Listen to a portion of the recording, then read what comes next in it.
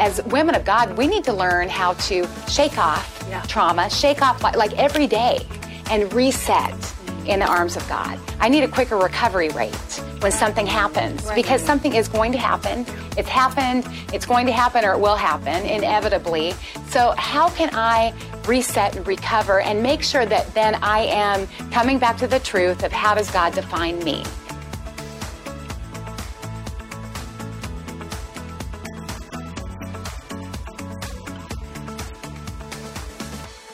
I have with me today on this great episode, Carrie Kittinger and Brenda Black. Welcome. Thank you. It's so fun to be here. It is so fun to be here. And Brenda, we just want to get right down to it, because you have such a heart of gold and so much to say. But what is the number one theme with women that you see coming through your counseling office? That's a loaded question, because there are so many issues. But, you know, Carrie, the thing that I have noticed is that the enemy doesn't have any new tricks. It's the same thing from the beginning of time, Genesis 3:1, when he came to Eve and said, you know, did God really say? Absolutely. Did he really say? And brought that doubt and really began to have her question God's promises, you know, question, you know, what has God said to me? And who am I really is really the root question and issue.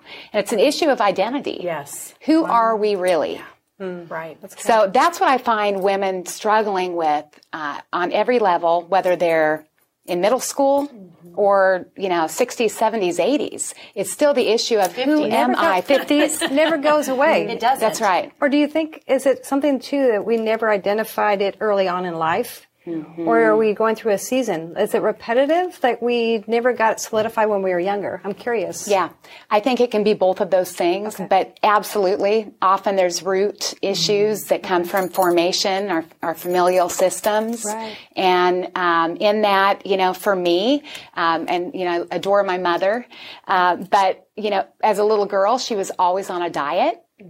Always struggling with how she felt about herself, how she looked. I saw that. I felt that. I began as a little girl also, you know, struggling with just my image, the image of myself. And the number one wish, this is statistical, the number one wish of girls age 7-year-old girls is, guess what? The number one wish, to be thinner. Really? Oh, at 7 years old. Yeah.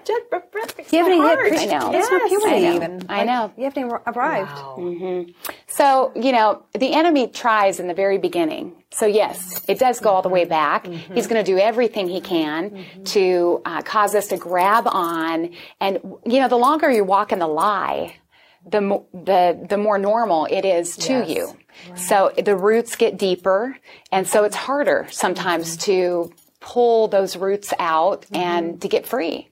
So the enemy absolutely wants to start from the very beginning when we're little, but then things are reinforced obviously as we move into adulthood and, you know, life is not what I thought it would be. You know, my dream of this it just isn't that way. There's a lot of disappointment, a lot of disillusionment. So, That's interesting, Brenda. If we don't know our identity at any given point, like how can you even today encourage whatever age? Because we know we're in a different age bracket. I already mentioned it. We're in the 50s. We're staying there. But how can we help even ourselves with our children even now? How do we stop what you just said? Like if you saw it in your mother, you know, your children still can emulate, even at this age. They can emulate something that we're doing today, right? Without a doubt. So I just told Carrie before this, we were chit-chatting, and Cheryl, I told her that I was with my daughter who's 24 and her boyfriend, and I guess I made a derogatory comment about myself. Wasn't even really aware of it. And he looked at her, my daughter, and said, "Oh, now I see where you got it from." Ooh. I was like, that's so true. Yeah. So, you know, we perpetuate those lies and that doubt of who we are in our children. I mean, that can continue until we're willing to look at it and I have been, but I'm still needing to, you know, and address it and ask God to pull the root out and make us whole. And do you find that, and I'm not the expert here, but that identity and comparison, because how do we, like even as a 7-year-old, I'm thinking, how do they know that this is not the way I want to look? Right. So does that comparison start that early? Well, yes, I believe it does. Social media has been one of the number one targets that the enemy has used. And, you know, most kids, I mean, they're on a screen at the age of 3, 4, 5. Yeah. If not younger. So it's true. So, yeah, I believe that. Absolutely. So are you telling us then, Brenda, if they're struggling even at 7, are you encouraging the children or young people to not be on social media as much or limited if it's causing more of a problem for them? Yeah, I think that's great wisdom, you know, and I'm not an expert in, you know, social media either necessarily, but I think moms need to really become aware at what our children are struggling with, and then look at the triggers, the things that are I guess, enhancing or reinforcing the lies of the enemy. And so, yeah, if it's social media, if it has to do with identity and image of self, and, you know, little girls at, you know, 6 and 7 going on diets, then we need to pull back. We need to become aware and be more proactive. And, you know, I really do. I feel this in my own life right now, that the darkness is getting darker.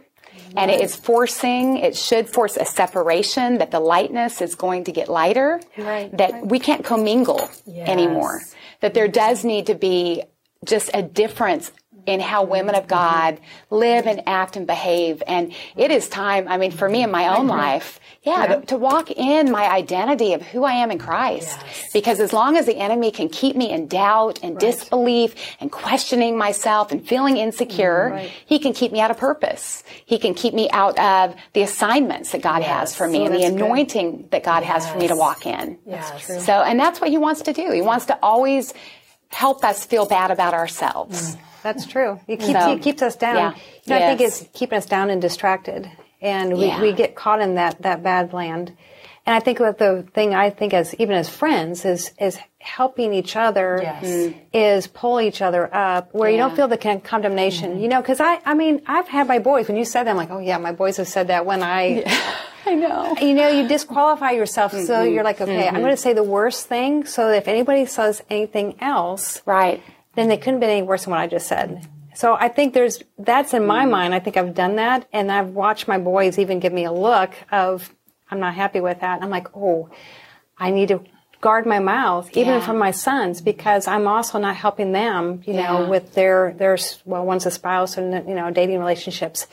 So how do you think that we as women, what are some things that we can do to spur each other on where we don't feel condemned when you're like, you know, hello, you just, you know, talk down to yourself. Do you realize how can you say it in a nice way to help change the dialogue? Or even like authenticity versus, because that's a big word right now too, right? We want to be authentic. So how are we, as women, how can we be authentic without being self-deprecating? Yeah, exactly. So I was just reading or looking over one of Brene Brown's books on authenticity, and one of the keys that she says is you have to practice it. Like, you know, we all want to be authentic, but it's easier not to be. I mean, it really is. And so sometimes we dip our toes in it, but honestly, it's something that we have to be proactive and implement consistently. So in other words, for me, it'd be, am I being honest with how I really feel about myself? Am I telling the truth to myself? And what is the truth that I believe?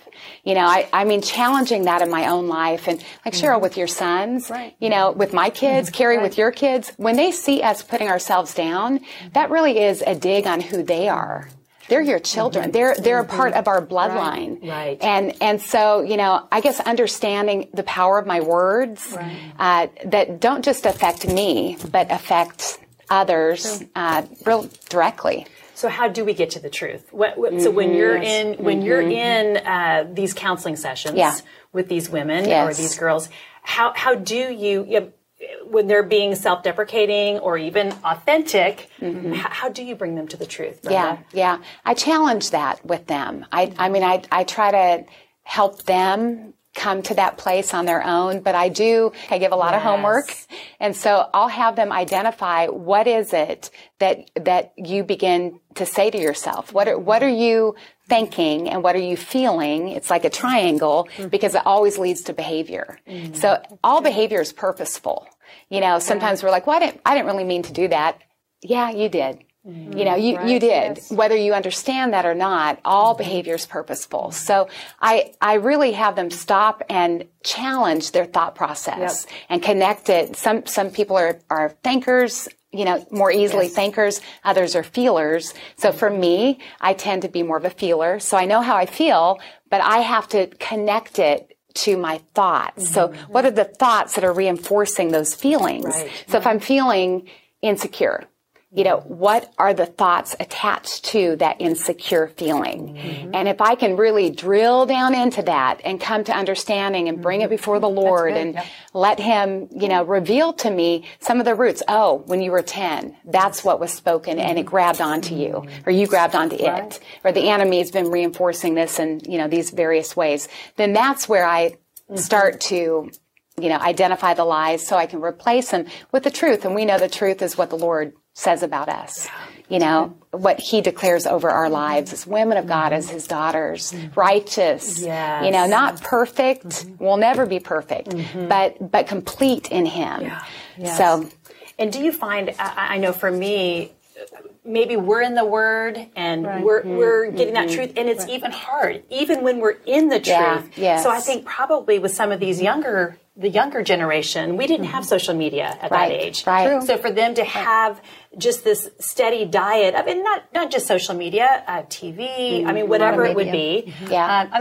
Boy, when I grew up, we had a small little black and white TV, right? So, but even like you said, the enemy has nothing new. Right. So there were still the lies then, but I think now, like you said, the dark is getting darker, but the light. And so bringing them to the light of His truth is so powerful, Brenda. Yeah, yes, it is. Because it's the truth that sets us free. Amen. It's His truth that sets us free. Not the truth that we think, the smorgasbord of I'll grab this and this and this and this is my truth. Right. But we know it's the truth of God that sets us free. Okay, so I'm going to be like a devil's advocate here. Okay, bring it on. Okay, my homework. I can identify. I feel like da-da-da-da.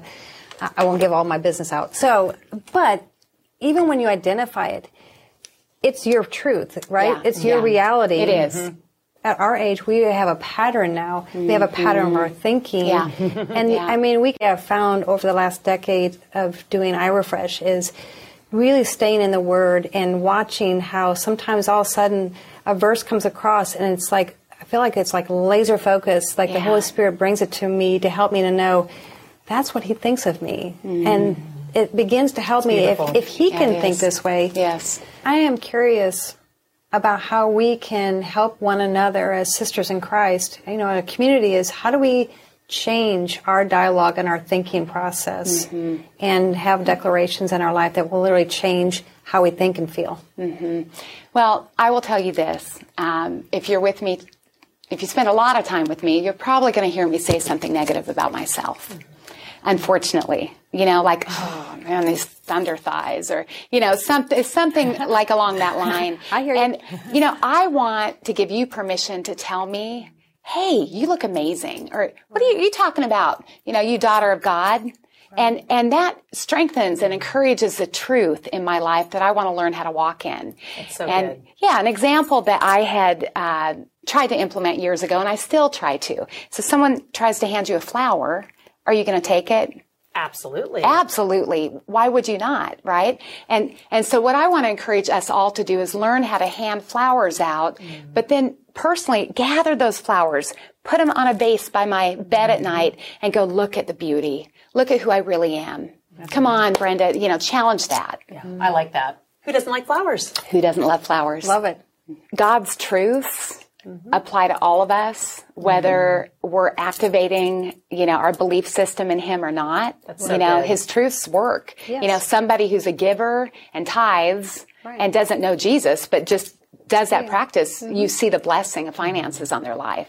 Same thing with someone who really walks in a place of believing, that they're mighty. They might not know that mightiness comes from, I'm mighty, and the power of the Lord, they might not understand that, but they walk in a place of confidence because they release those principles. And that's what's really challenging. I'm kind of getting off on a tangent here, but it's challenging that women of God struggle so much. Yes. More so than maybe people in the world at times, with our identity. And do you think it's because the enemy knows that he has something to steal from us? Because if we truly do that is so right. know the truth, and our idea, when we ask the Lord to take up residence within us, we are marked, we are His, and so the enemy has no new tricks. So what he is always trying to do is, it's almost like those identity theft commercials, where it's like the old lady, but it's like this man's voice or something. Right. And I think that's what it is. I mean, he comes to kill, steal, and destroy. Yes. And so if he doesn't have anything to steal from somebody who's not marked by the Lord. Amen. So maybe that's a little bit of how that works. I don't know. I think that is spot on because we are a threat. Yes. And the enemy knows it. We have what he wants. Right. We have it. Right. Yes. So if he can get us to not believe that or not see it and walk in awareness of who we are in Christ, he's won. Yeah. Here's the thing. I'm not ever going to turn away from my salvation. Right. But I certainly can feel defeated, worn down, exhausted, lied to, believing the lies, overcome in depression, whatever, where I'm not active and in the game. I'm on the sidelines. Right. And the enemy, that's really what he wants to do. He wants to just kind of put us over there. So we're not a threat. Okay, so wrapping this up, how then, we've talked about how maybe you would interact with an unbeliever. So, with a believer, what would be those takeaways for us as women of God struggling in our identity, feeling defeated or discouraged on the sidelines? Right. What would be some takeaways for us?